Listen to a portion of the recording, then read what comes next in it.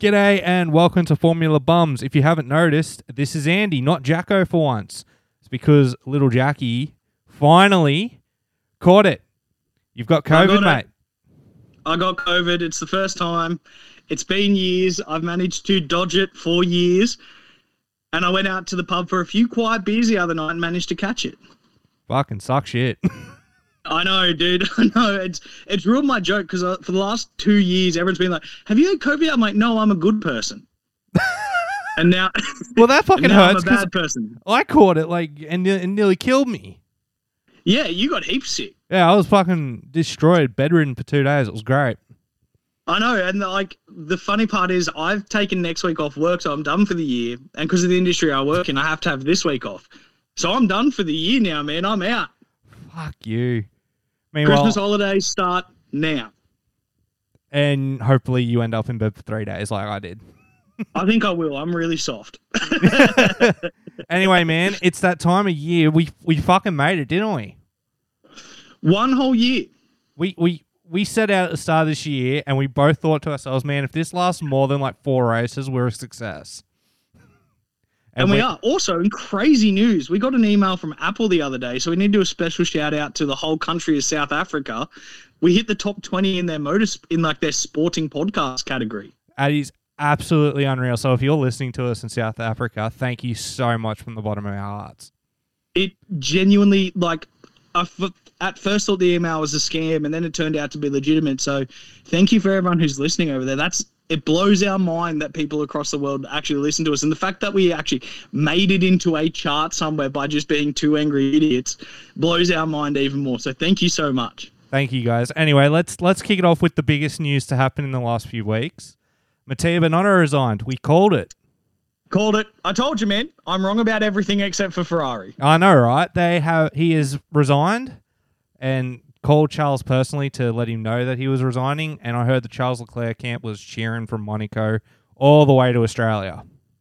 Yeah, look, I mean, I'm not shocked, but based on what you said over the last few weeks, we spoke about this, I don't know if that one person being removed is enough to fix the core issues going on at Ferrari. Charles has just had a hell of a year. Him and Mattia are quite close. As much as they've butted heads over how Ferrari's run this year, they clearly have a very close bond. It's a very mentoring relationship. So I guess it's really bittersweet for him. It is, but I mean, if we look to the future, there's a few people have been thrown out there. Obviously, Fred Vasseur from Sauber has been the big talking point. Ross Brawn has come up a few times as well. He's recently left the F1, the F1 management or the FIA, whatever position he was in at the FIA, he's left. And everyone's like, hey, what about getting Ross Brawn back to Ferrari?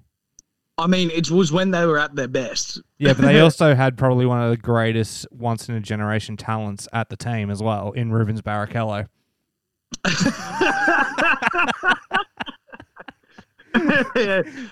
I know that Ross Brawn's been thrown around a little bit. The only thing I would say against Ross is that I think his time's done. He was managing a team 20 years ago, really, at this point. Yeah. And the whole game's changed. Fred Vasseur, I would say, he gets my vote of confidence. He's done a really, really good job with Sauber. Yes, they've never really cracked into the top teams, but that's also never really been their job either. Sauber's run brilliantly for years. There's never any drama. They sign good drivers. He's quiet. He's smooth. That would be my pick. If I'm sitting there at Ferrari, I'd go, you know what? He seems like he can run a tight ship. And also, we're not taking into consideration his tight relationship with Charles as well. Obviously, he gave Charles his first start in F1 in 2018. Yep. They've known each other for years prior to that. So, you know what? I feel like if it's going to be anyone from Formula One, it's going to be Fred Vasseur. If not, maybe they look to doing similar to how Mercedes has done it.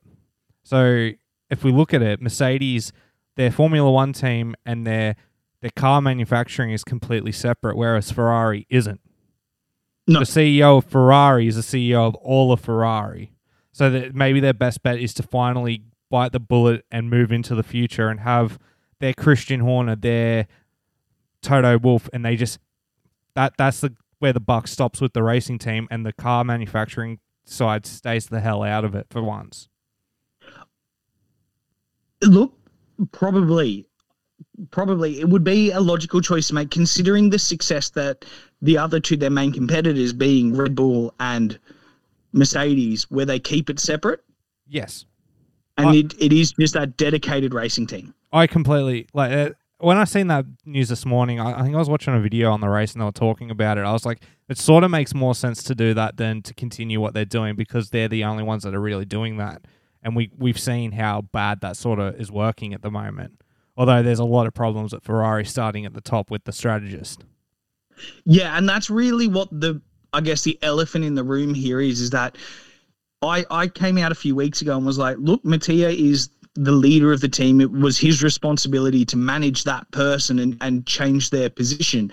I even went out and said that, look, if you're going to replace people, replace the lot of them. So they've done one without addressing the actual core of the problem, which is mainly their strategy, because the car itself was unreal for the most part. Yeah, it caught on fire a few times, but so did everyone's. Yeah. That was really the big separating point between them and their competitors, was their strategy. Mercedes still had great strategy throughout the year. Their car was slow. Red Bull, they were good at both ends, and we saw what Max did to the rest of the competition. He absolutely destroyed him. Like, he won by what, over 100 points? Like nearly 150. Let's have a look. Max finished on 454. Charles finished on 308. So there you go, 144 points. Yeah, incredible what Max did this year, but we'll get into that later. There is one more other piece of news I want to bring up, because I don't think you'd know about this, even though you're a massive rally fan. And it does have F1 connotations. Did Kimi jump into F1? Into rally again? Is that what happened? No. Hyundai have just announced their new WRC boss. Who'd they snag? He whinges a lot. He comes from France, and his name is Cyril Abiteboul. Cyril. He's heading up I don't think it's the works team, but he's heading up one of the Hyundai teams in WRC next year. Look, Cyril the Irritable was one of the best characters the paddock had ever seen. The relationship he had with Christian was one of the best. I'm a massive fan of Cyril. He loves motorsport. That's good that he's now back in a top echelon motorsport. He's great at running a team. Like, he took Renault from really, really struggling to being the best of the rest team over the last couple of years. Like, he was the key reason why Danny left Red Bull. He really, really believed in what Cyril was doing. So I'm stoked. I'm glad to see his head popped up, and I like rally. I know you do. I'm not the biggest rally fan, but I knew you would, and I knew you'd enjoy that news. So there you go. Fantastic. Okay, well, let's kick it off like a dead leper's head and talk about this year, because it's time for our season review. We're probably the last show to actually get one done. Yeah, but you know what? Save the best to last, I reckon. Oh, I know, right? So the way we're going to do this is we're going to go 22-1, even including Nico and Nick, even though they only race like 1 to 2 races each. And we're just gonna give them a rating. We've got A+, obviously the top. You got your F is your second lowest tier, and every letter, so it's A, B, C, D, and F, and everything has a plus, minus. And there's also a very, very special bottom tier one that we'll get into when we get to it. Yeah, of course.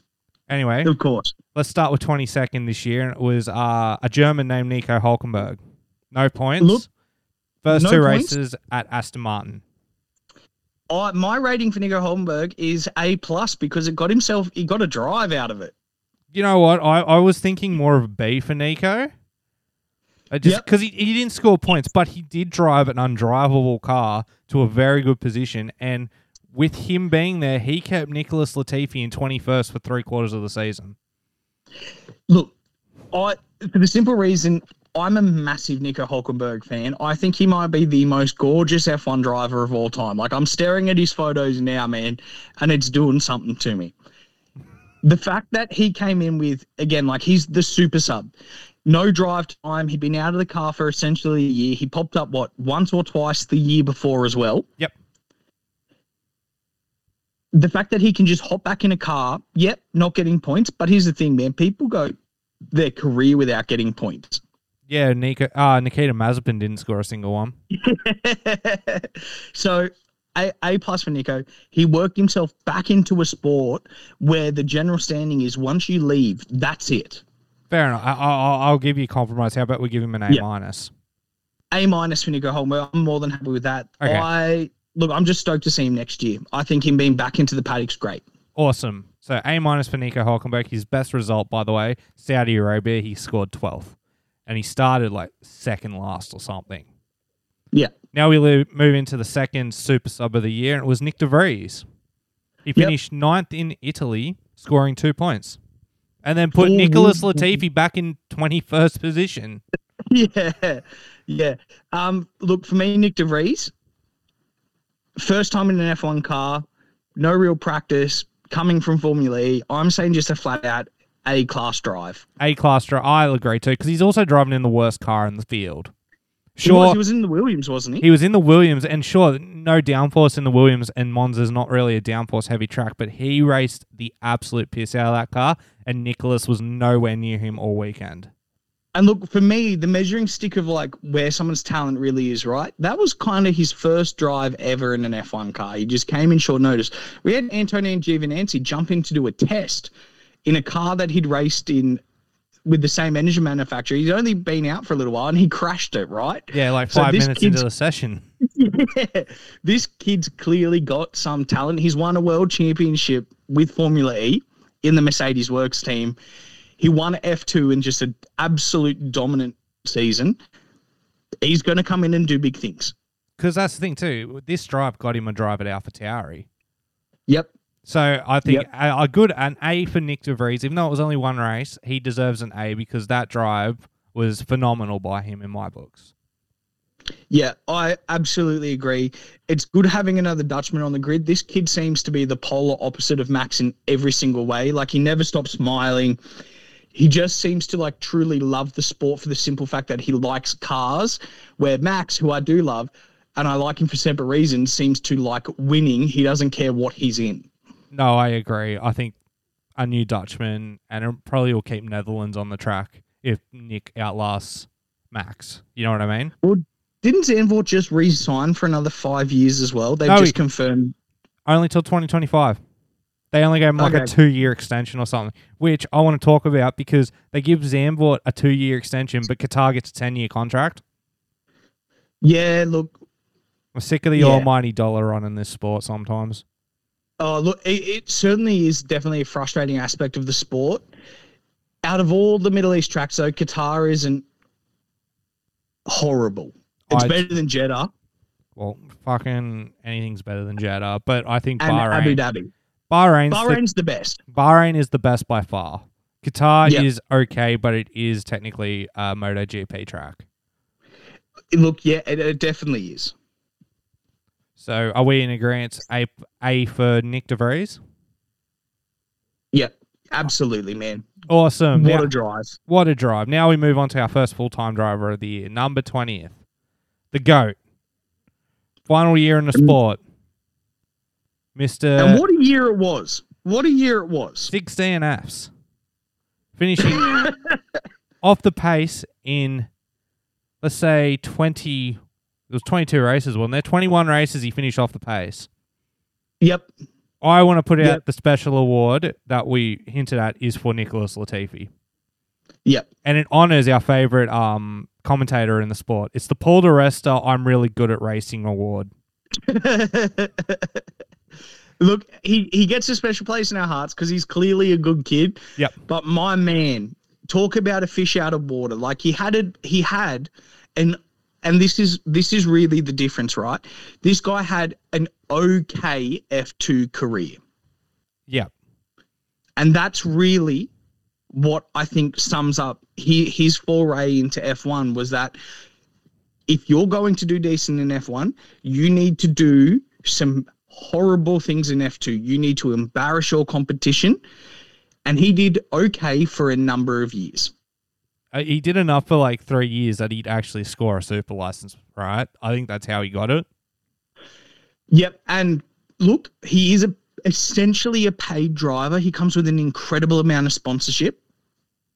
But at the end of the day, his results just never were there, were they? Like, if I'm looking at the F1 now, he finished 16th in Bahrain, 16th in Australia, 16th in Imola, 16th in Spain. I'm just going through all the ones that stand out to me. 16th in Canada, like a few 18s there, a few 19s, a lot of DNFs. Yep. And then there's just that one fluke 9th in Japan where he somehow scored points because they all of a sudden decided to give full points for the race, which is the rule. Yep, and there's that aspect too. And also, really, when we look at it, right, he was outclassed so many times in so many situations by his teammate Alex Albon. And yet, there's not a massive points difference between them. But Albon was consistently overdriving that car, which was the worst on the grid. The fact that a random teammate could come in and score equal points to you in a one shot, it just wasn't great. So I'm going to have to say for Nicholas Latifi, and this comes from like not in a way that I dislike this person whatsoever, but it was an F. It was not a season that is appropriate for an F1 caliber driver. Not even slightly. No, it's just he's definitely nominated for our Paul di Resta award. Oh, hands down. I mean, the short we did a short list, and I believe at number 1 we put Nicholas, and at number 2 we put Latifi, didn't we, on the list for that award? Yeah, exactly. And third was Stroll. And we went, you know what? I think he just gets it. you get it, mate. Anyway, we move on to his teammate. His teammate Alexander Albon scored 4 points, and as far as I'm concerned, he got a C. I think it was a C year for him. I'm happy to give him a C. I want to say B minus just because he jumps into that B for some really out there performances. And the standout to me was Australia. He drove that whole race on one set of tyres and he could have finished except for the rules. You know what I mean? Like, there were just situations where it was just like, you know what, man? That car's absolutely crap in so many little areas and ways. You're just better than the team this year. But I'm happy to go with a C plus. Yeah, I'll give him a C plus. I don't think he deserves a B minus because I think if you're going to get a B, you need a few more points finishes.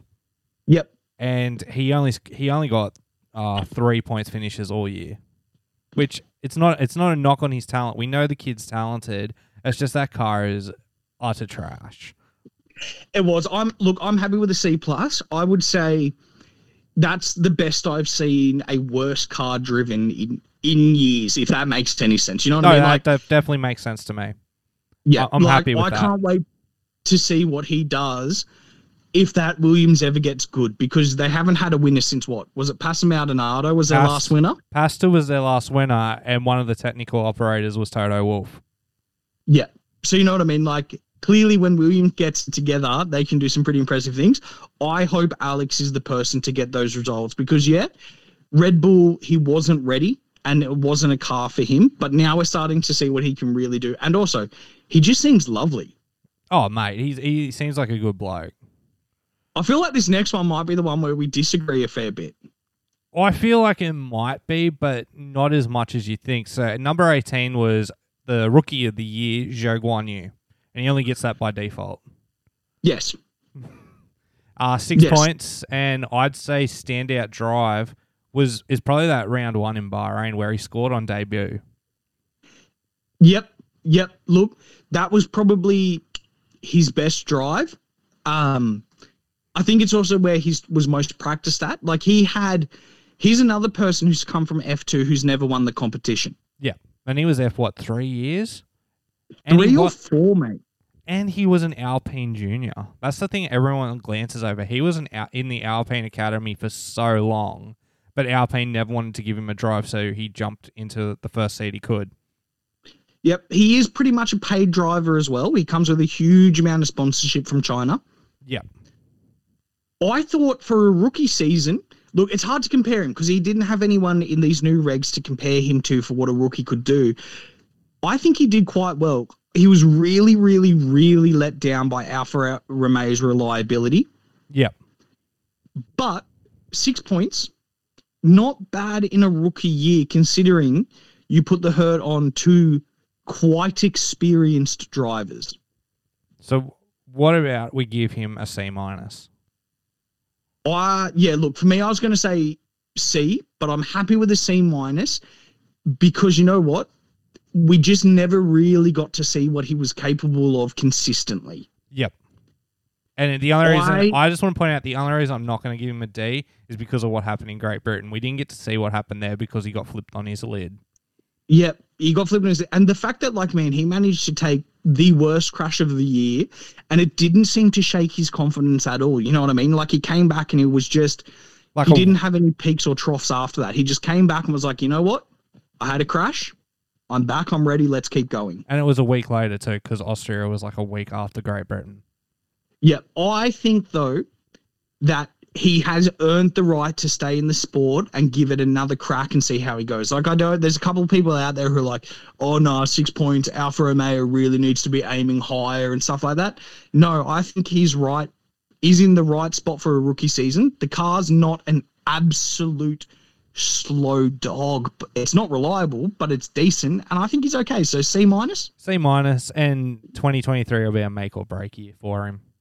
Yeah, definitely, man. Definitely. I hope Alfa Romeo gets the reliability on check because I like the kid and I want him to have a pretty decent career.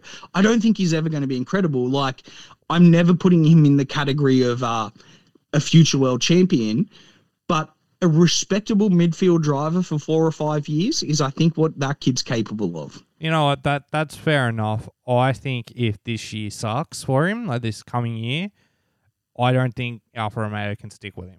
I really don't. No, not at all. Not at all. Like, if he comes out this year after a year of experience and does a similar job, then it's probably like you got to weigh the cost benefit up. And with Audi coming in to take over that team very soon, you know they're going to want a German driver in that seat potentially. Oh, without a doubt. And also, like, the difference between him and Valtteri is staggering when it comes to the points total too. So we're going to, if he's going to keep his seat, I think he's going to need to jump into the top 15. Yeah. Or probably into the top 12 would secure his spot. So he definitely needs to get a crack on and start securing more points for that team. But okay for a rookie. Yeah, okay. So C-, okay for a rookie. Next cab off the rank is young Yuki Tsunoda, who finished 17th this year on 12 points. Yeah, look, I'm not the biggest Yuki fan in the world. Look, he had a year in F2. He was fast-tracked mainly around securing the Honda IP. Look, that's not confirmed, but it definitely felt and looked like that to keep the Japanese manufacturer on board and keep those relationships positive because they're in out constantly. It was just, I think he's not ready to be in a top flight motorsport yet. No, I don't think so either. I think he's very immature. And I think what stands out to me this year for Yuki was was it Hungary where he had the belt incident? Yep. Or was it Silverstone? It was one of the races in Europe where he was coming out of the pits, hit a bump and ended his race at the end of the pit lane. Oh, that was Canada. So there was that. That's the standout to me. Which one are you talking about? I'm talking about the one where he was adamant something was broken, started pulling his belts off knowing he was going to retire. He pulls over when the car still could physically drive, but he was just, I'm pulling over, I'm done. I think it was Netherlands. Yeah. Because it was a DNF. Netherlands was a DNF for him. And he's like adamant. And they're like, no, keep driving, man. And he brings it back into the pits. They just tighten his belts up and go. Obviously, the car wasn't drivable. That's on AlphaTauri for sending him back out. But the fact he was just like, no, I'm not driving this. I'm getting out. And they're like, no, you can get it back to the pits at minimum. You know what I mean? Yeah, there's just a few cases around the year where it was like, oh, there's cracks appearing.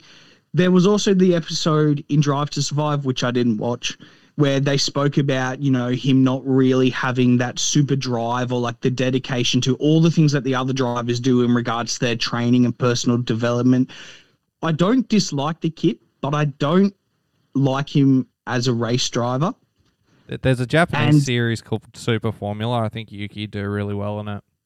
Yeah, probably. Look, F2 wasn't long enough for him either. You need at least 2 to 3 years in that category to really develop both your race skills and your mental skills to be able to put up with the stress of one of the hardest sports on the planet to compete in. This stuff is not easy to do day in, day out. I'm not going to say it wasn't a failure for him for the year. Like, the car was horrible, which was devastating because I think it's the nicest looking car livery. But for me, man, Yuki gets a D. Yeah, no, I was going to suggest D. I really was. Yeah. His attitude, the car wasn't great, but also his attitude. And when there was potential for things to go right, they just seemed to not go right for Yuki. You know what I mean? Like, he didn't even start in Saudi Arabia. No. Like, he took that one off. It's just, I know him and Mick didn't start, but like, it's just when shit like that happens and you don't come out in Australia and score points, because he starts the year in 8th, doesn't start Saudi Arabia, then finishes 15th in Australia. Yep. Inconsistent, both on track and off track. A decent kid. Like, I've got nothing bad to say about him personally. Like, he causes no drama. But yeah, just not where the team needs him. Like, it was a bad year for AlphaTauri as a whole. Yeah. As a whole, the team didn't succeed. I would, if I'm running that team, be like, look, mate, if we don't see you turn into a team leader next year, which is an unfair thing to ask of him, but that's the position he's in now. He needs to be a team leader next year. Exactly. He's not like the senior driver. It's not like Nick can come in and lead that team. It's Nick's first year in the sport, realistically. Like, he's been hanging around the paddock, and he's been at Mercedes, but this is his first full-time racing seat. You can't expect the kid to do that. No, not at all. And really, going from a Mercedes-run organization, which has a very unique team culture and structure, to a Red Bull-run organization, which is very, very different to how Mercedes runs their show, it's not a fair ask. I would say that next year might be the last year for Yuki, unless he comes out and absolutely blitzes it. But there's not even like a little optimistic part in my body where I'm like, you know what, man, he might just come out next year and just have a killer year. I think we've seen what he's capable of, and I don't see a lot of room for him to improve. So I think next year might be it for him. A D. Sorry, kid. I think that's it. Yeah. And we move on to another sort of a disappointment this year. Yeah, I guess we have to. Hey. Because in 16th was Mick Schumacher, and all things looked good for Haas in the first half of the year, and Mick didn't finish 3 races, and the races he didn't finish were because he had an incident. And really, where we need to talk about Mick, there's in a few ways. Mm-hmm. And we've never been a production that's ever gone, he's the son of Michael, and we're holding him accountable to that. That's never been fair, and we've never gone down the line of being like, well, his dad was capable of this, and we're not going to start now. Looking at him objectively, and in the team he's in, which is Haas, which is the poorest team in the sport, his incidences weren't minor little things like, I've broken like a front suspension ring, which is a couple $1,000. He totaled that car 3 times. Yeah, he cost them lots of millions. Millions. I think they estimated it was $1 million for the rebuild from Saudi, $1 million for the rebuild in Monaco. Canada, his car conked out on him. We can't blame that.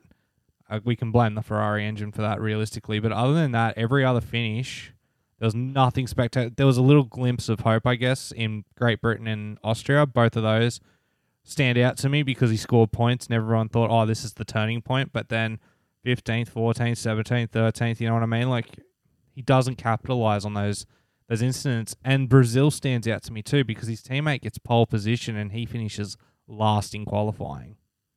Yeah, and it's hard too, right? Because this is the best year Haas and Mick have had, right? Like, this is Mick's best year in the sport. Like, is it an improvement from the last couple of years? Yes, technically, but I'd say that's mainly due to car improvement and having a professional mentor in his team that can actually help him improve in his racing. Well, I don't think it was a... Sorry, I was going to say, it's hard to compare Mick's last year to this year when his teammate should never have been in the sport to begin with. Agreed.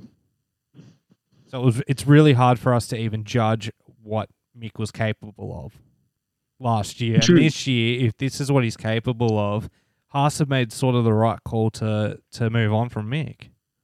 I agree too. And like, I do like Mick Schumacher. I think he's such a decent young man. Like when you look at like global athletes, this is the sort of person you want personality wise, like this happy-go-lucky, hardworking, decent young bloke. The results though just weren't there or weren't consistent enough, especially when compared to someone in the same car. Yep. He was consistently off the pace. Now, he pipped K-Mag at a few points during the year, but overall, I would say he was completely outclassed by K-Mag for the majority of the season. Yeah. If he was in another team that had a bigger bank account, I would say he would be okay to have one more go. Yeah. But I don't knock Haas's decision to go, you know what, mate? It's just not where we want to be going at the moment, and I'm sorry you got to move on. Out of all the drivers who I think are leaving, this is the one that hurt the most when it comes to like juniors who haven't really had their ability to show or really be in a decent team. My rating though, man, I'm going to say like D+. Nah, D+ I think is a good rating for Mick. And if the rumors are true and he's pipped to get that Mercedes reserve seat, I think that's the best place for him. If you're gonna, I agree. If you're gonna learn from anyone, learning from Lewis, as much as we shit on him, is one of the best places you can learn from. And that's the thing. As long as he doesn't heaps of crap on him. As long as he doesn't pick up anything from George, he'll be all right. Look, the only thing if he puts on a pair of Birkenstocks, Haas has made the best choice they've ever made. Oh, I completely agree. Right, if he comes out with Birkenstocks on, game over. Learning from Lewis, though, learning from Toto, learning in that system is incredible because as much as you're right, we hang a fair bit of crap on Lewis Hamilton, but we've never once knocked that man's incredible skill. No, and I never will. With the machine. He's just a freak. I will just call him a lying bastard till the day I die. Because every word that man speaks is a lie. Especially on the radio. Exactly. However, D+ for Mick. Look, Mick does it's a bit rough to see you go, kiddo, but you haven't really stepped to the plate. And just because you don't succeed in F1 doesn't mean you're not going to go to any other category and absolutely destroy the competition. We're talking about 19 of the best drivers in the world in this sport. 18. Yeah, 18. And like, he just didn't quite ever come to the table. So I think that's fine. Yeah, and it's not a death sentence to his F1 career. Taking a year or two off, being the Mercedes reserve driver, learning from Lewis, and that could be the best thing for him. I know we don't like him, but look at what Ocon did the year he got dropped from Racing Point. He went to Mercedes, was the reserve driver there. He learnt a lot and is now basically the leader at Alpine. Yeah, and he did quite well on his return. Yeah, exactly. And it's not because he's coming back into the best of the rest car. No, Ocon has the talent to do that, but also he's there. Yeah. Speaking of people who were there. Oh, fucking hell. Another nominee for the Paul di Resta Award is Lance Stroll. Oh, look, easy, man. F. Who came 14th? Who came 14th? Pierre Gasly. Oh, excellent. Here's someone we can talk about a little bit more. Pierre, look, I love Pierre. Who doesn't? I think I know who doesn't. Ocon. Oh my God! Seriously, how funny was that photo they had to post together? What they didn't mention was that they cropped out fucking Otmar standing there with a pistol at the back of their heads. I know, right? They cropped that out of the photo.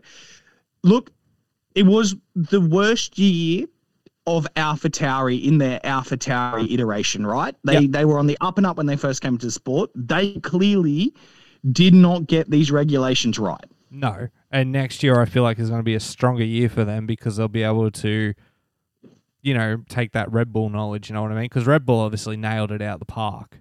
Yep. And there's a heap of lessons learned for that whole team. Mm-hmm. 23 points wasn't a good year for him. He did seem to have a lot of bad luck this year. He did. Well, if you look at it, Bahrain DNF, Miami DNF in Great Britain.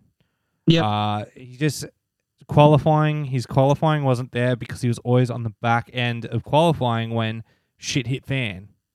You know And what I mean? there was, on top of that, there was 2 or 3 times in qualifying where he ended up getting stuck behind either his teammate or someone else slower as well. So it was a really, really bad luck year.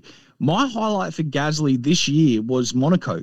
I'm glad you said that. Qualified last, came out, and everyone went, man, we don't know if we can even race in this. And he was putting on overtakes left and right. Well, he was the first one to come on in for impetus. Yep. Like that to me, that first part of the Monaco race was what Pierre Gasly's actually capable of. That there sums up his whole season for me. I still think, as rough as it was, I mean, we can't give him a super high rating because it just was a really unlucky year, and luck is part of the game. Yep. But man, I tell you what, if he had better luck, I could see him being up in 9th or 10th place. Easily. He can drive. So for me, I'm just going to say C+ for him. I was going to say C or C-, so let's say C. That hits C. the middle. Happy in C. Look, for someone who's used to driving really, really good race cars and for having bad luck, that's really as good as you can go, man. Yep. I hope next year in Alpine's clearly got a good car. I hope that there's not too much tension between him and Ocon, and that he really can just come out at the start of next year, put it in those, high point scoring positions, and really bring this team up into what everyone's expecting it to be, which is the 4th competitor. I hope so too. I really do. And he's the driver to really drag them up there. Like, Ocon had a really decent year, probably one of his best years, but the move to bring Pierre Gasly across seems to me is like, look, this is our plan for our next number 1 driver. They didn't bring this kid across for him to play second fiddle to Ocon. No one should be playing second fiddle to Ocon, mate. No, that's what I mean, right? Like, they've clearly brought him across to go, you know what? We're banking on this kid for the next 8 or 9 years to really bring Alpine up into a world championship and a race-winning team, like a consistent team that's able to go, oh, wow, it was a Red Bull, a Mercedes, and an Alpine on the podium. We haven't seen that in a while. No, I completely agree, and I don't think we've... Actually, no, we seen that in Qatar, didn't we? Yes. But I really hope that the move to Alpine works out for Pierre. I hope so. Look, he's super likable, and he likes a lot of things too, so we like him. Yeah. So, C for Pierre? Yep, happy. All right, sweet. Well, we move on to 13th. And 13th... Also, this is, if anyone's listening in America, this is Australian grades too, not in American grades where a B's a fail, first of all. Yeah, I know, right? Like, over here, C is like 50% plus, right? It's Yes. We're not saying he's under 6%. C is more than acceptable. Yeah. Just wanted to get that off my chest. If you get a D or something, then you're looking at like 35 to 40%, and anything lower than that is just like gutter trash. Exactly. Anyway, K-Mag, 13th in the championship. How many points was he? He scored 25 points. And you know what? All things considered with that Haas, pretty successful year for K-Mag. He returned from a year in America doing IMS racing. Yep. And standing out to me, obviously, that Brazil qualifying, the race, not so much. And his return. His return in Bahrain, he put Haas in like 3rd position on the thing, you know what I mean?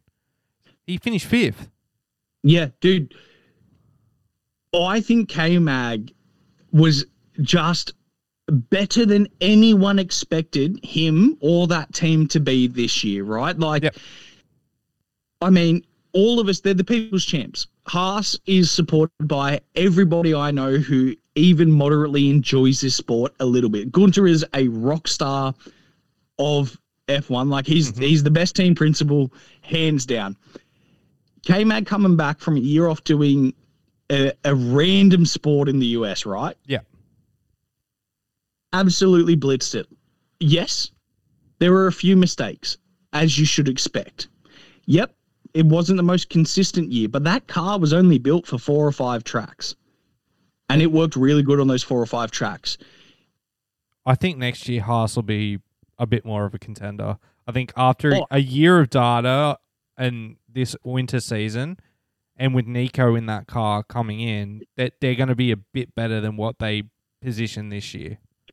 They're looking at their best year. If they get this off season even moderately correct, they're looking down the barrel of the best year they've ever had in their sport.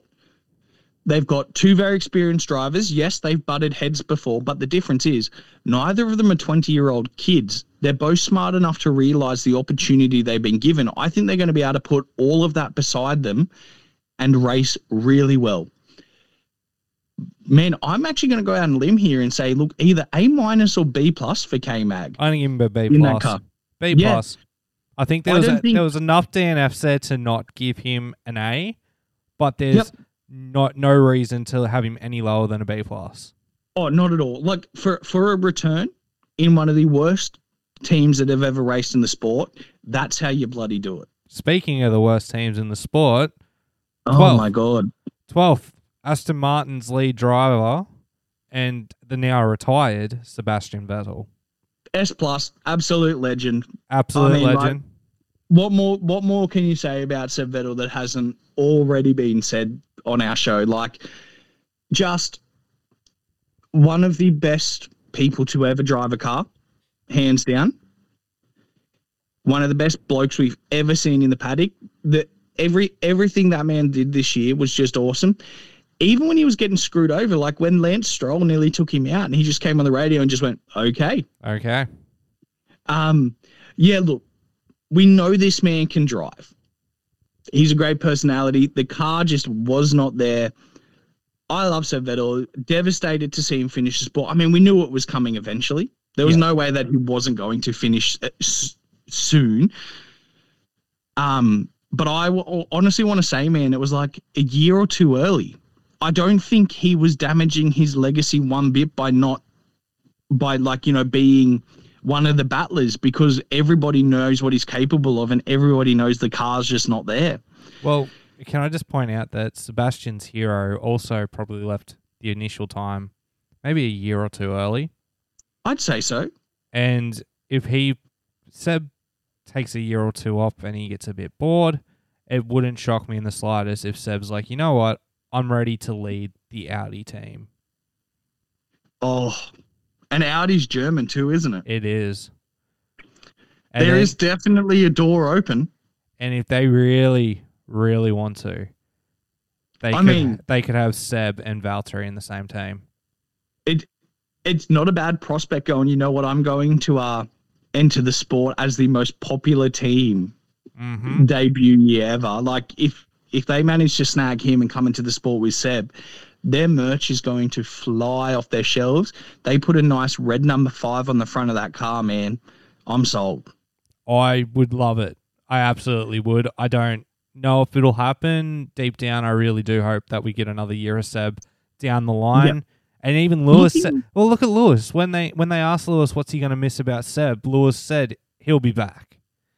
Yeah. You know what I mean? Like, even Lewis knows, and Lewis is older than him, and Lewis is still driving at the top of his game. I think a year or two away for Seb might be the best thing for him. Probably, in a way. And just to step out of some really badly run teams. Like his stint at Ferrari wasn't well managed. No. Aston Martin is not a well-managed team, and they're not a likable racing outfit, which is unfortunate because a lot of their mechanics and stuff are absolute legends. This is also like he had a pretty solid point gap. The last couple of guys have been separated by 2 or 3 points, right? Mm-hmm. Seb's 37 points. It's quite respectable. I mean, he smashed his teammate to pieces in every metric. That is not hard, though. No. I want to go with Seb and say B. B? Yeah, I'm happy with a B for Seb. Like, he drove better than that Aston Martin, but just couldn't really crack into the A's by any form of super dominance or anything like that. Just, yeah. Congratulations, Seb, man. I really hope we see you back, mate. Yeah. Speaking of mates, we got 11th, and this is probably going to be a really quick one because I can't talk very much about this. Daniel Ricciardo, D. You know what, man? I got to give him a D. I can't give him any higher than a D.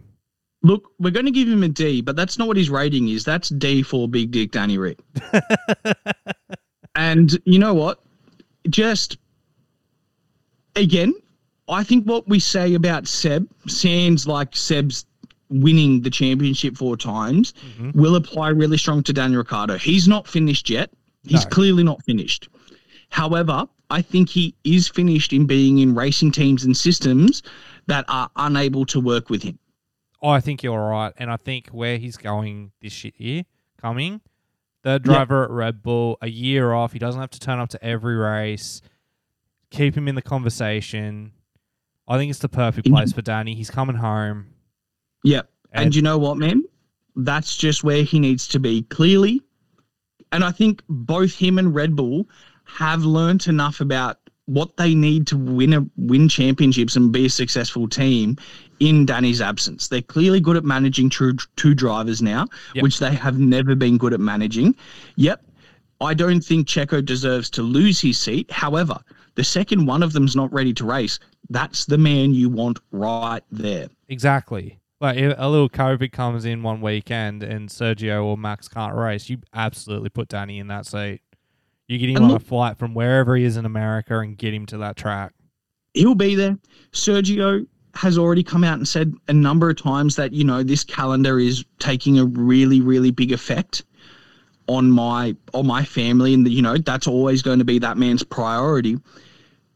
I can see Checo in the sport for another year or two. It's quite clear that he's not going to win a world championship. That's not really an option. It's Max's, and people may not like that, but that's how this sport works. It's Max's, it's Lewis's, it's Charles. Those are the people who are allowed to win the world championships in the top teams. However, I just want to point out that, let's put a big hypothetical here. Let's say next year takes an absolute toll on Checo. By Netherlands, he's like, you know what, I'm done. I don't want to see out this contract. I'm retiring at the end of this year. I'm sorry. I'll take a step back. Then Christian's like, you know what? Well, I've got Danny. Danny, do you want the seat? Danny showed enough in the time that he's still fast, he's still capable, and the Red Bull suits him. 2024 comes around. It's Max and Danny, and it is just Max and Danny in that championship for this hypothetical. They're trading wins. They're finishing second. It's all Red Bull. If it comes down to it, I reckon Red Bull would let them race at the end of the season if it was only a couple points in it. And those two are friends. Yeah, that's what I'm going to say. It would only, in that situation, the only way this hypothetical works is simply because of the relationship that Max and Danny have. That's it, because Max loves him to bits. They both really like each other. Yeah, I know Netflix made us all thought they hated each other, which turned out to be absolute crap. But no, in that hypothetical, yeah, look. You'd have to let them race. Case, you'd let them race, and we saw that when Danny was at Red Bull, he was just as good as Max. Yeah, and that fire hasn't left Danny. We know that it hasn't left Danny. Look at these drives at McLaren. We had the Monza last year where Danny just clicked with Danny, and when it clicks, Danny's unbeatable. Oh, without a doubt. And I think what actually shoots him in the foot a lot is because of him being so Australian and just us having that such laid-back culture, because he hasn't been throwing temper tantrums and hasn't been like, the steering wheel didn't get tossed. You know what I mean? Because he hasn't been like firing explosive. A lot of people think that he just doesn't have that drive there, but that's just not how most Australians work. Do you know what I mean? Like, we know it's in there because we know exactly what this bloke's like. He's one of us. He's a brilliant representative of our country on the world stage. Yeah. It takes us a glance to look at him and go, oh no, he's one of our best competitors the country's ever produced. I just think because that's not how so many other people compete, kind of actually waters down people's perception of that man's drive. Like, there's no doubt in my mind that he still sits there and goes, you know what, if I can get back in that Red Bull, I'm going to win this thing. Yeah, and I've been looking into Danny Ricciardo's McLaren stint, and I think what's really gone wrong for Danny was Bahrain last year. Bahrain last year, he was only a few tenths off Lando in the first race of last year. And from that point onwards, it wasn't a matter of adapting the car for Danny. It was Danny trying to adapt his style to the McLaren, braking, the McLaren, everything. And I think that was where everything went to shit. If Danny just kept to his instinct and figured out how to do it through his instinct, I reckon Danny would have had a much different Mercedes experience. And I will always think that. Agreed, man. Like, I've come out numerous times and said what I think's gone really, really wrong, and I don't begrudge McLaren for doing it because it was clearly the smarter strategy, was prioritizing all development around Lando, who's clearly going to be the future of that team, where their driving styles just simply don't match. Well, so the reason Max and Danny did so well is because that Red Bull car is impossible to drive, and that's just how they like it. I half agree with you there, because from what I've been reading and stuff, Lando has even come out and said he did not like the way this car was set up for this year. Anyone who says this car was developed around me is full of shit. And I know you don't like him. And I'm also full of shit, so I'm not mad at that statement. But he was very adamant. He's like, no, me and Danny worked really hard together to try and get grips on this car. I know Lando did get it.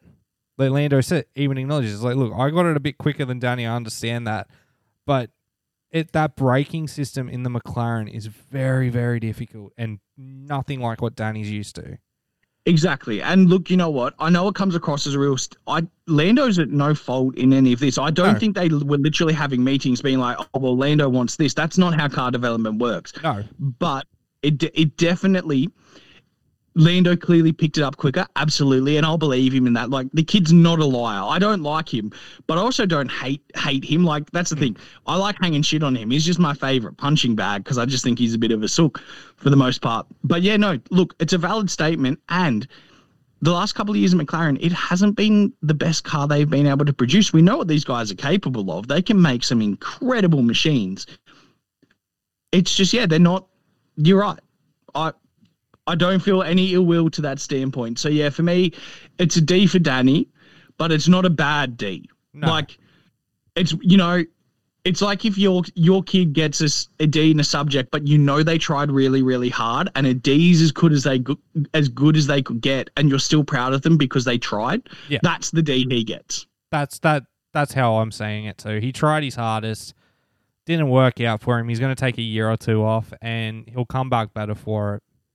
I agree. Let's go on to number 10. Let's hit the top 10. We are into the top 10. So, number 10, Valtteri Bottas. 49 points. Did quite well when we probably thought that Valtteri wasn't going to do as great due to the car. Yeah, I think really for someone who's gone from the one of the best or the best racing team that's ever existed in motorsport to a okay at best racing team, this is as good as he could have gone. Yep. The car just broke all the time. Valtteri was quick. He's just brilliant. Look, he's an adopted Aussie now. He's the Aussie driver for next year. Have you seen what he's doing right now? He's got a mullet. He's in Australia. He's absolutely loving. He's just embracing the culture. Mullet, walking around in thongs and a VB t-shirt, and VB as in Victoria Bitter, the best beer in Australia. It's and we're not sponsored. No, but if you want to give us some cash, we'll take it. We'll drink heaps. We'll drink heaps of VB and talk nothing but great stuff about it. But, you know what, 10th for VB, going from what I like to say is he went from banging a Victoria's Secret supermodel to having a wank. Yep. A. Yeah, A. Look, just brilliant. I've got nothing really bad to say about his year. Actually, you know what? We should change that to an A- because we're being really lenient on a lot of the drivers. Yeah, you know what? A- is fair enough. I'm happy with that. As long as he's in that top flight, because it was just, yes, his reputation was slightly damaged at the last year of Mercedes. I don't blame him for that, for just essentially becoming a punching bag for the year and really struggling. Like, he wanted to try strategies and they just said no. He wanted the fastest lap. They said no. He's coming to this team. It's the best they've looked in a long while. He did really well. But you got to remember, Lewis needed that point. Oh, yeah. It turned out he did. Yeah, it turned out for once in Lewis's life, he needed that point. He did need that point.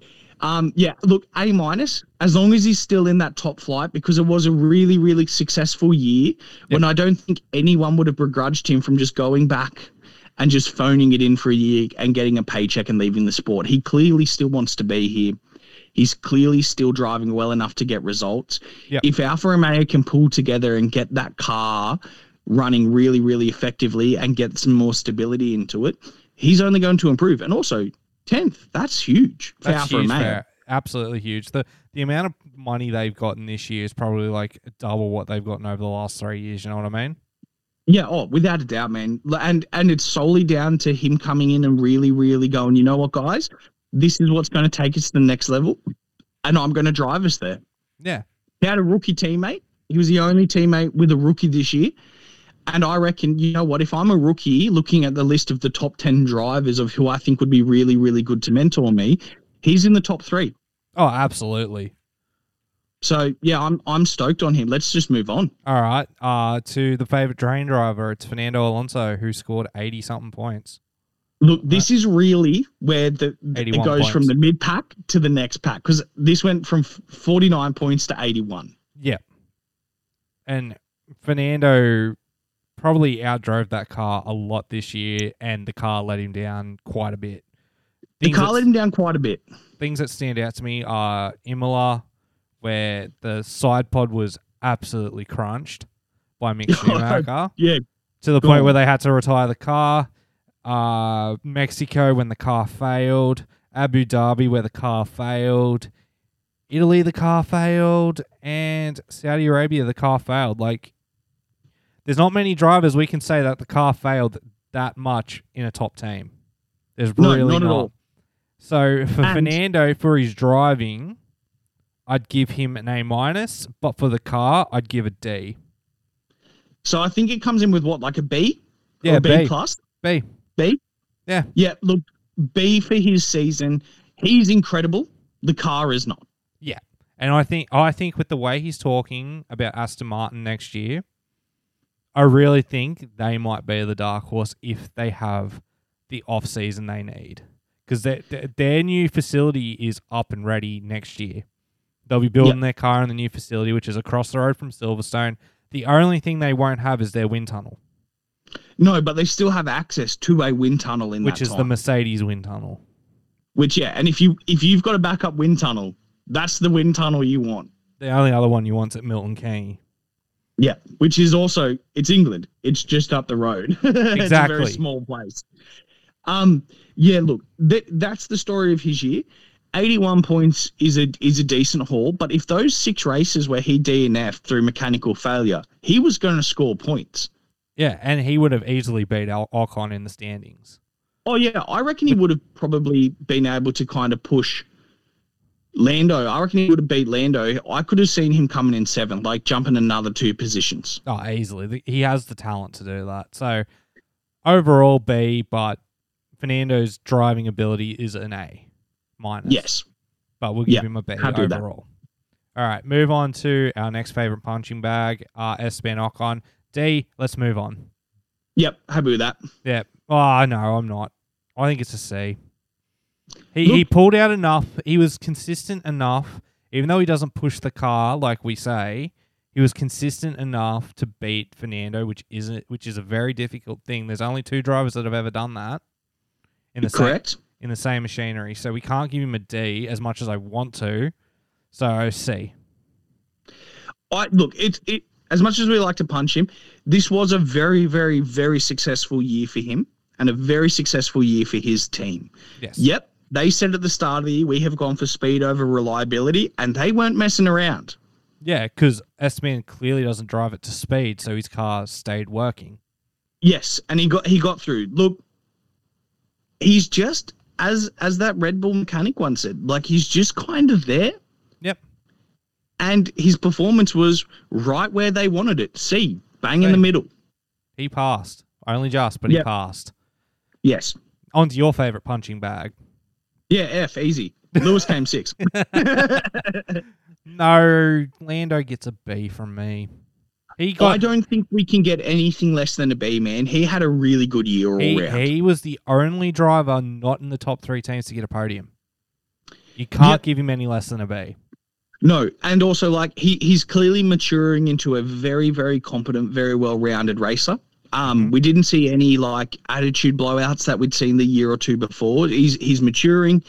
McLaren has clearly seen a lot of potential in this kid, and he has that potential. No, I agree. Like, he's good. And I think next year is going to be a real test for him because he'll be the leader next year. Yep. Big step up. But you know what? I think he's also ready for that step up. He's not going to be in the position where he feels like he's not being given the opportunities. McLaren has managed him beautifully, and he's worked so well in their system. Like, that's where he's meant to be. And as much as I like to hang crap on the kid, I'll never knock what he's capable of. 7th in a car that neither of them are happy with 122 points. Like, that's leagues ahead of what the Alpines did. Yeah. Leagues ahead of the Alpines. I mean, yeah, it was unfortunate that he didn't get a podium. He definitely deserved 2 or 3, I'd say. Yep. No, he got a podium. He got 3rd in Imola. Oh, he got 3rd? Yeah, okay, he's the only driver that wasn't in the top 3 teams to get one. Oh, right. Okay, cool. I thought you said he was the only driver in like the top 7 that didn't get one. No, okay, so he got one. Yeah. I'd say he deserved more, man. As much as I like to punch him around a bit, he's good. I think he's right where he needs to be. I think if the McLaren can get that car working well, they're 2 years away. I actually see a world championship in this kid's talent. Yeah. And I don't in many others. I think he can actually get one. I think McLaren are 2 years away from being consistently winners because they're obviously also in the process of building a new wind tunnel facility at Woking. But if we're giving them a rating this year for Lando, it's a B. He's done above and beyond.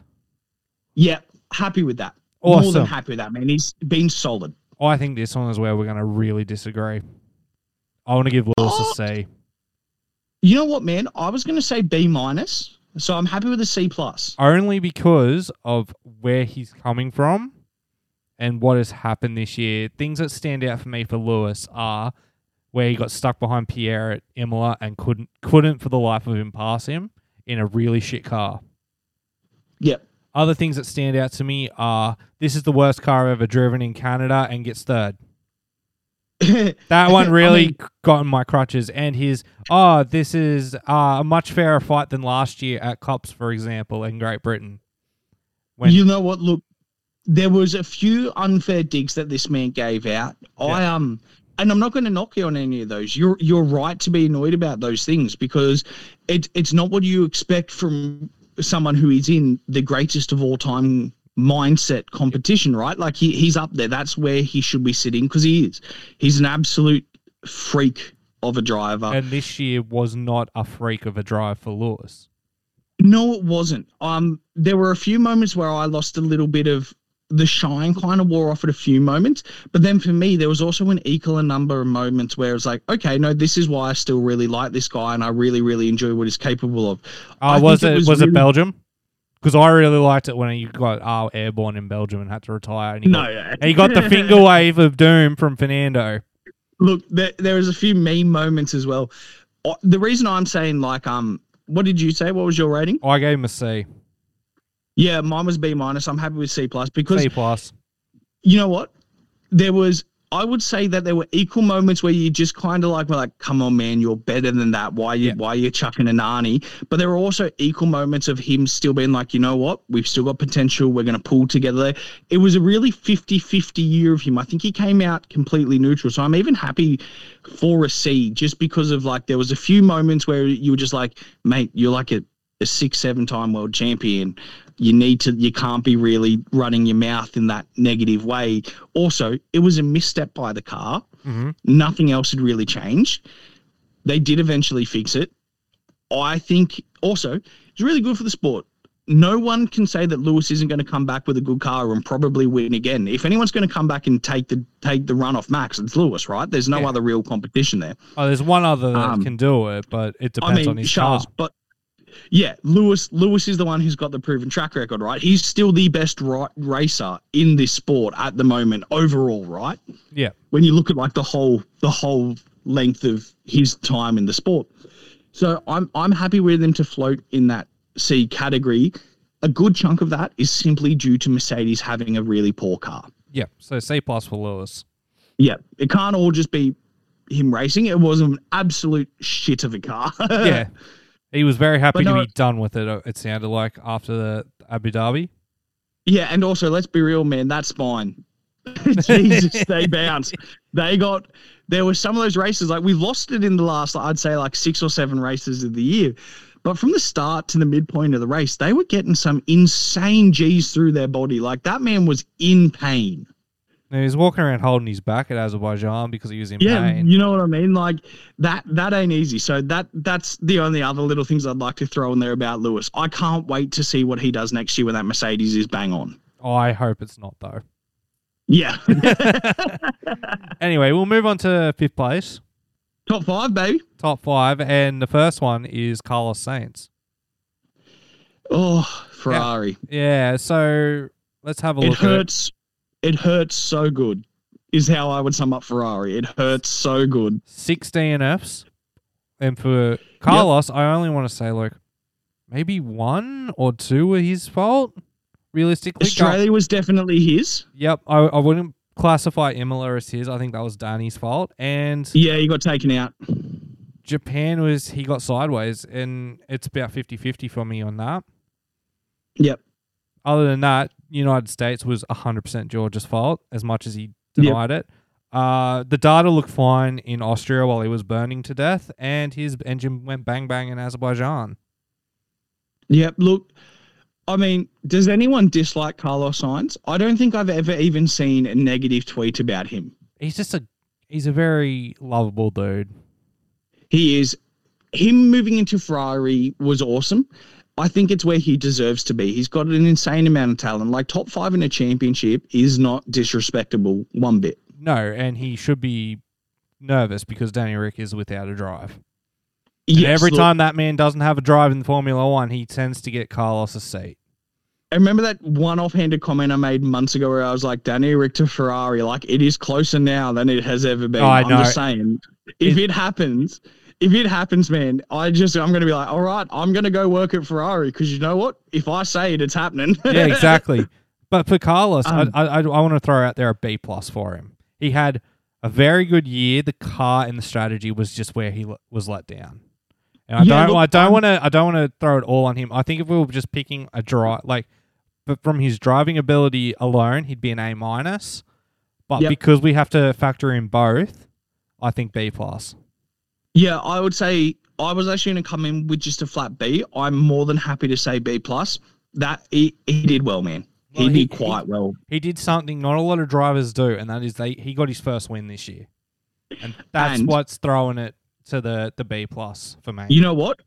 That there is enough because not only did he get his first win, he got his first win by engineering that race in bloody self. Like Basically weren't forcing gonna let him Ferrari. win. Yeah, but he got that race win by being like, no, if I listen to you, I'm not getting this. So I tell you what, it was a long time coming. It was too long time coming for him to get a race win.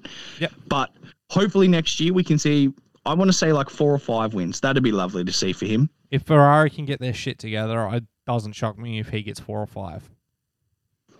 Happy with that. Happy with that? All right, let's move on Yep. to the squid. And This is I want going to to be hard for me, man. I want this to is give him gonna be the real squid hard. rating. Look, personality F. Personality F in it. No, personality ankle socks with shoes. Because that's how bad he is. He wears ankle socks with fucking boat shoes. I know. Look, No. look. Driving Fashion wise, fail. though, A-. Yep. Look, I can't give him an He- A. I cannot give him an A because I don't like him. I just fair don't enough. like I'm him happy with enough. A-. He needs to be in that top level because he did. He outdrove that car from the first race. Yes. He was incredibly consistent. He was top Yep, 5 he nearly every killed. race until He Great nearly Britain. killed a few people. I'm going to say that. He nearly killed a few people, Joe. but he learned from the best, right? So, Fuck. Okay. well. I mean, you're not wrong. I've been saying it all year, so I can't Yeah, I know. disagree. No, look, A for George. He has earned his position in the team he's in, and he's given the results to prove why Toto Wolff has gone, no, he is our replacement for Valtteri. He's there. he also gets a lot of special treatment where Valtteri didn't. Because he engineered so much. Like, think back to where he engineered that podium. Was it Hungary? Because he chose, no, I want the tires with the red sticker on it. Please give me the tires with the red sticker on it. I'm stopping this lap and you're giving me those red sticker tires. Yeah, look, he did. And also, I want to say that the favourable treatment he's getting is because they are now in preparation mode for, Valtteri was there to support Lewis. George is there to eventually replace Lewis. Yeah. So that's why I think he's been given a little bit more of a free hand, because they can't let this kid go anywhere. Valtteri, they were happy to throw to the wolves because he was never going to step into that team role. George is the next Mercedes world champion after Lewis is done with his run. Now, I still think Lewis has got more in him. No one's denying that. No. George is right where he needs to be. Look, he just had an incredible year with what he was capable of. It hurt me to watch him succeed, but he did succeed, and I will give credit to that. 275 points. Yeah, A minus for me. Yep, happy with that. A minus. All right, top 3. Sergio. How would you rate Sergio's year? You know what, man? I think he did quite well. I want to look, for me, it's either B plus or A minus. I want to go A minus purely because he got something there's not many people that have done, and he got a Monaco win. He got a Monaco Grand Prix. That is huge in the scheme of things. Yeah, you know what? A minus, because there were a few times where you're like, oh man, you're not on the pace. There was 1 or 2 races, or I wouldn't say 3 races this year, where he was significantly off the pace compared to the next guys above him. Mm-hmm. Or say like George, who was on an absolute belter, or Carlos, who was on a belter weekend, right? He fell behind them a few times. There were a few times this year where it was like, hey man, you're in the best Red Bull car that's ever been made. How are you not catching the person in front of you? You know what I mean? There was a couple of those. It wasn't a perfect year, but I tell you what, man, he earned 3rd place. He did. Plain and simple. So yeah, he's in A minus. I'm more than happy with that. Yeah. It's the best driver pairing Red Bull's put together for like team cohesion. There's no doubt in my mind about that. They've got a definite A driver. They've got a definite, I don't want to say B driver. They've got a definite driver there who, hey, if you're out in front beating Max, it's yours, man. We're going to support you all the way, but you're also still there to gun for Max at the same time. He fits that role perfectly. He's super talented. He's super likable. I mean, his dad gets an A+. Oh, 100% his dad gets an A+. He's the number 1 fan in Formula 1. Oh, without it, like, that man has passion that I didn't even know could exist in a human. Oh, I know. It's crazy. And if he could engineer a Mexico win, his dad needs a fucking cardiac arrest machine next to him. Oh, seriously, dude. My God, like... He might have a heart attack from excitement. Oh, look, if anyone's going to, it might be him. Yeah, no, Checo, what a good bloke. What a damn good year he had. But yeah, A minus. A minus. All right. This one's going to be difficult because Charles came second in the championship and his first half of the season was pretty good. Yeah. Oh, A+ for the first half of the season, right? But when you put the whole season together, I have to give him a B. I have to. I know it's going to sound crazy, right? Because we're saying like second person gets B, but yeah, look. And it's not his fault. I want to point out. Not his fault in the slightest. It's just, let's look at the second half of the season. He comes back after the mid-season break. 6th in Belgium, 3rd in Netherlands, but off the pace. 2nd in Italy, 2nd in Singapore, but off the pace. 3rd in Japan due to an error on his own behalf. 3rd in the United States, but nowhere near. 6th in Mexico because of the car being turned down. 4th in Brazil, but still not catching the leaders. And he got a 2nd in Abu Dhabi, but by that point, it was too late. You know what I mean? He needed wins. He needed wins in this second half. 100%, man. If he wanted to take this to Max, he needed at least 3 wins, and he had ample opportunity to do it, but never could quite capitalize on those opportunities. It was a really, and it was hard for Charles this year. Like, I don't think, even if you're not a Ferrari fan, I don't think anyone out there can be like, yeah, man, that's what you get. It was really, really hard to watch this kid get destroyed this year. Like it was brutal. credit to him for managing to stick it out and still come second. And do you know what I mean? Like, can I just point? I was yeah, gonna say, go. Not only did he lose the championship this year, but he lost Charlotte Sign because he's recently single. Oh yeah, dude. That's just that's the top icing in the cake. When you look around, you've lost your best friend and mentor, you've lost your partner, you've lost a championship. If the only thing you have left is Ferrari, holy shit, man! It's put him on suicide good. Watch. Yeah, dude, it's not going good for this young man. My heart goes out for him. I really wanted it to be a year like last year with the championship standings. Yeah. I did. It would have been awesome to watch him fight down to then. This kid's a world champion. I think he's proved that he has the talent to win a championship. Like, he's brilliant. But yeah, man, it has to be a B. That team let him down at every opportunity they could. They let him down, and on the few times they didn't, Charles made a mistake. Yeah, I agree. And everyone makes a mistake.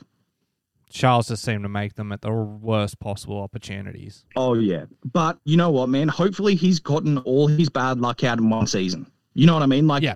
Hopefully this is as bad as it gets, because I tell you what, he's on for if they get that car together and they get their strategy fixed. And when I say get the car together, I mainly mean the strategy. If that gets fixed, he would have gotten, you know what I mean? We would have been looking at Max coming in with 380 points and Charles coming in at 365. Yeah.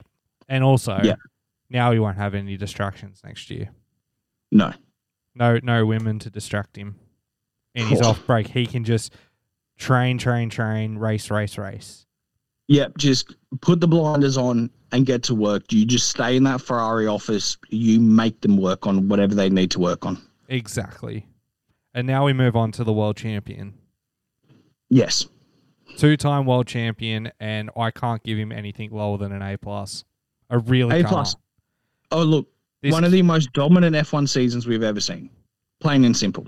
He nearly got the record for wins in a row. Like, the only thing stopping him is the 7th in Singapore due to an error. You know what I mean? And he made one error this year. And it was there. Yep. Actually, no, there was 2 errors, because there was the error in Brazil where he ran into Lewis. But would we call that an error, or was that just like, I'm making sure Lewis doesn't win this either? You know what? When it comes to Lewis and Max having contact, only the gods know what is occurring when that happens. Because you know what? It's one of them things. Is it going to happen? It's going to happen. Who's at fault? It doesn't matter. It's going to happen. It's a thing. It's written in the stars. When they're next to each other, no one's going to make it. Yep. They just like, it's not enough that my race should suffer. It's that he shouldn't have any fun either, and they take each other out. It was nice to see once this year. Yep. I mean, I tell you what, if we went through a year without that, it would have been the strangest year in F1 history. Oh, definitely. It has to be an A+. That man hopped in the car, apart from the first couple of races where it blew up. Mm-hmm.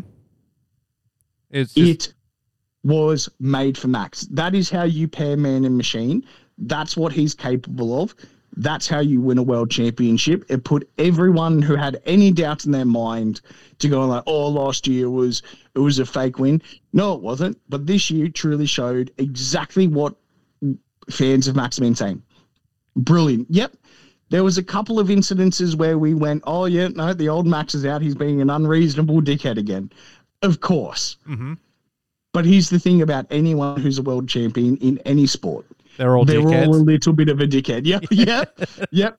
Basketballers, dickheads. Football players, dickheads. Motorsport racers, dickheads. They're all dickheads. He's one of the best. He's our favorite dickhead, A+. Yep.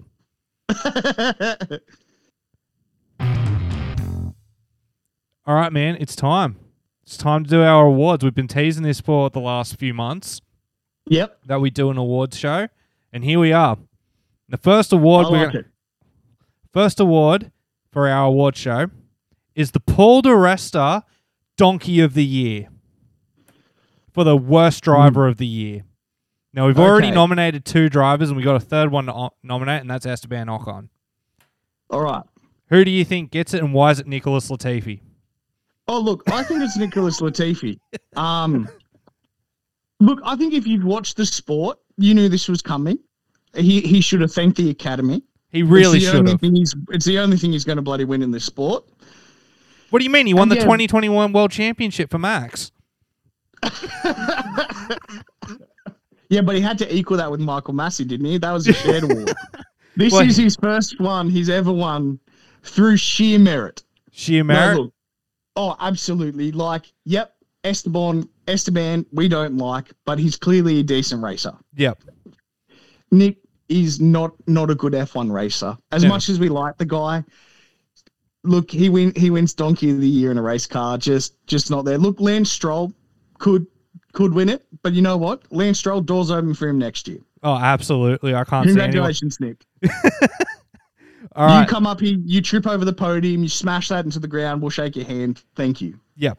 No speech, though, because you broke the mic. Second award is the Race of the Year.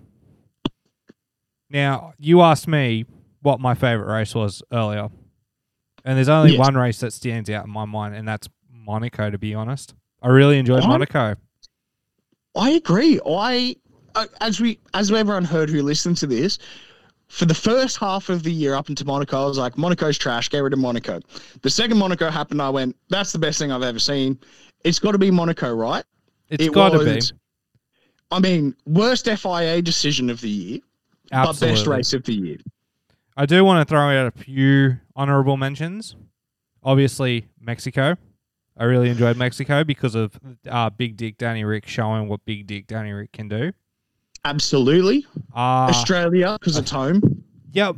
And, of course, Bahrain, because it was Ferrari's first one, too, in a long while, and it was utter deserved, and it was a very enjoyable race. And Bahrain's always good. Like, it's just... I know. It's always good. Like, it's the start of the year. I think it's a great start of the year, too, to do it at night time. Yep. And also, being under lights gives it bonus points as well. Oh, because these cars look so good. Nothing makes the cars look better. They look incredible.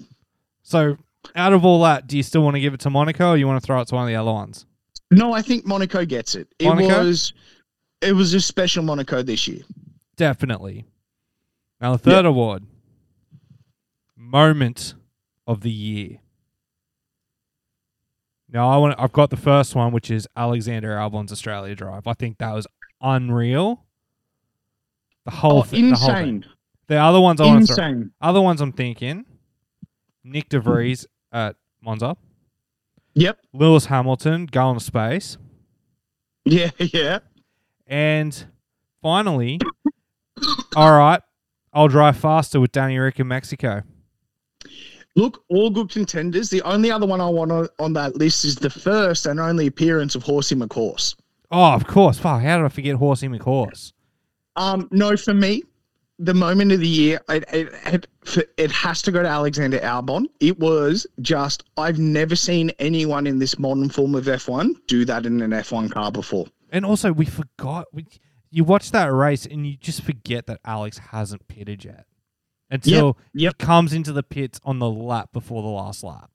Yep. And like that to me has to be the moment of the year. It is the worst car of the year with someone taking it a whole Grand Prix and only changing tyres because he had to or he would have been disqualified. Yep.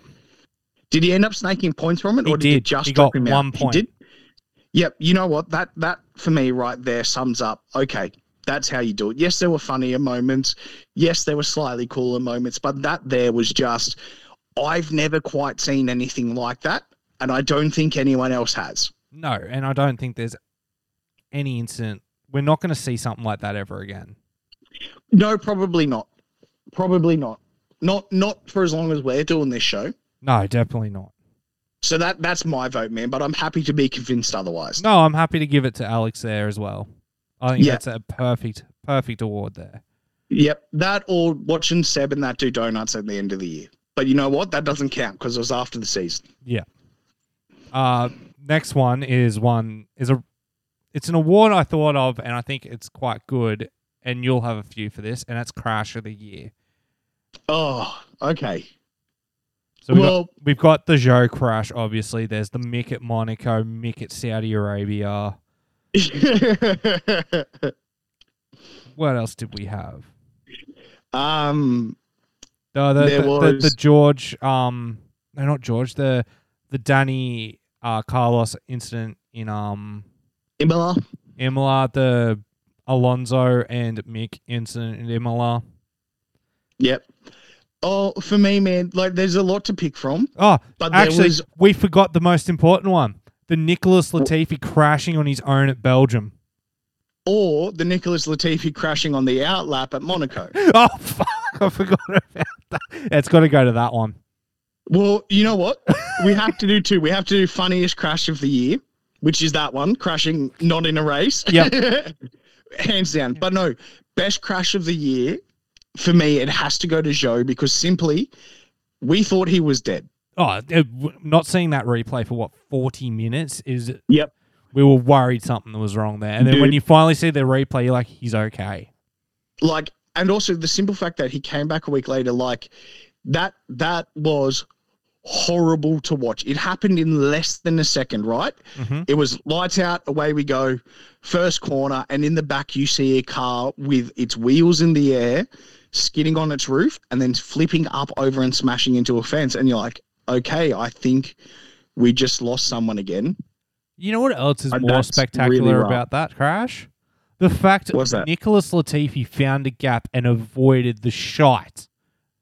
The monsoon of shite that literally happened seconds later. Yep. Because if he wasn't involved, someone was dead. Yep, like it was just... Look, horrible crash. The fact that it just goes to show what these engineers do to prioritize safety, right? Yeah. Like we've seen a number of crashes in the past where we go, see, that's why we have the halo. That's why we have the halo. That's why there's the top cone piece. That's why these guys are strapped in. That's why you get in trouble if you adjust your seatbelts during the race. Mm-hmm. All those safety rules were proven by that crash and by that man essentially walking away, right? Yep. I mean, they stretched him away simply because they're like, hey, look, man, we don't know what's left inside that race suit. Fine. Absolutely fine. That's crash of the year.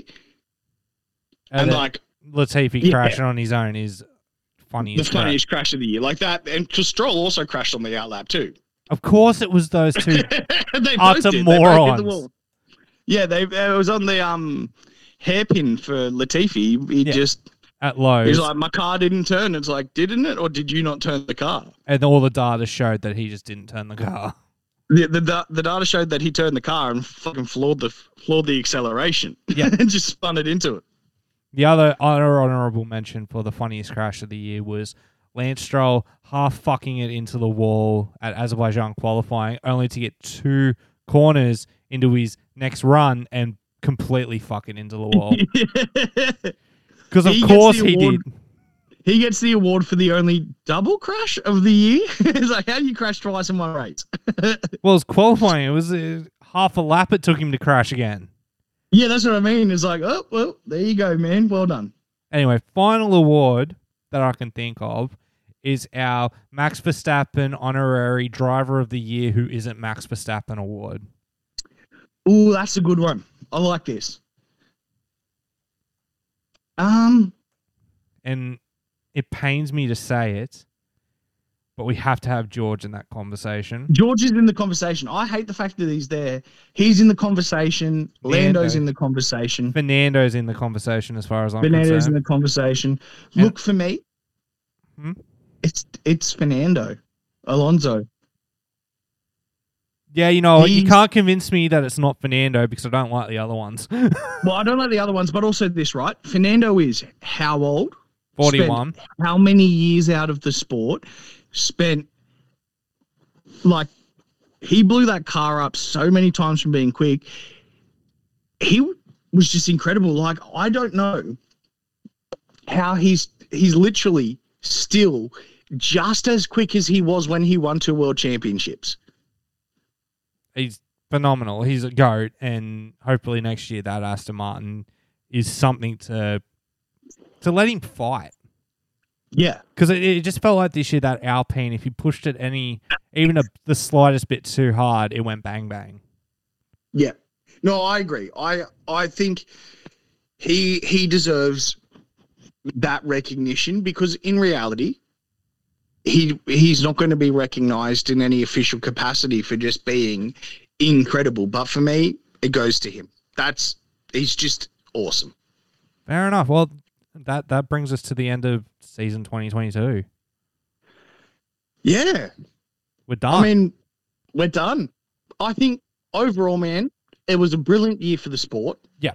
It was Formula Bums has not been easy on anyone. Like the fact that we've managed to do a whole year is something I think we can both be really, really proud of. Anyone who spent any amount of time with us, we can't thank you guys enough. And it is a really, really genuine thing for us. Like, we love making this content. It's something we look forward to doing. I mean, illness has taken a toll on us. We've had up and down production quality. We didn't really know what we wanted to do when we started the show, but there were people out there sitting in their cars, sitting in their homes, on public transport, commuting around, who saw our logo and went, you know what? I'm going to give these boys a bit of a crack. So if you're listening to this, thank you so much. The next year is going to be awesome. We've got so much planned for what we want to do and the direction we want to take the show in.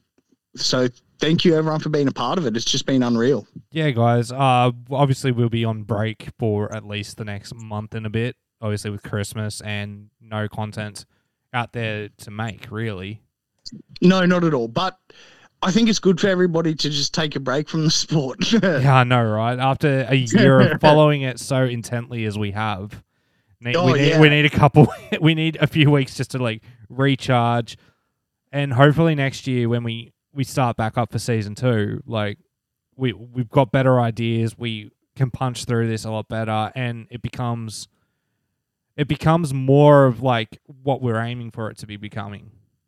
Yeah, absolutely. This is something that both you and I want to do for a number of years, and we want people to not only enjoy the content but interact with the content, and interact with us in more and more ways. So it's only going to get better from here. This was our debut, and it was heaps of fun. I guess we'll see everyone next year. Yeah, so from all of us, thank you so much, and we can't wait to talk to you guys again next year. See you guys. Thank you. See ya.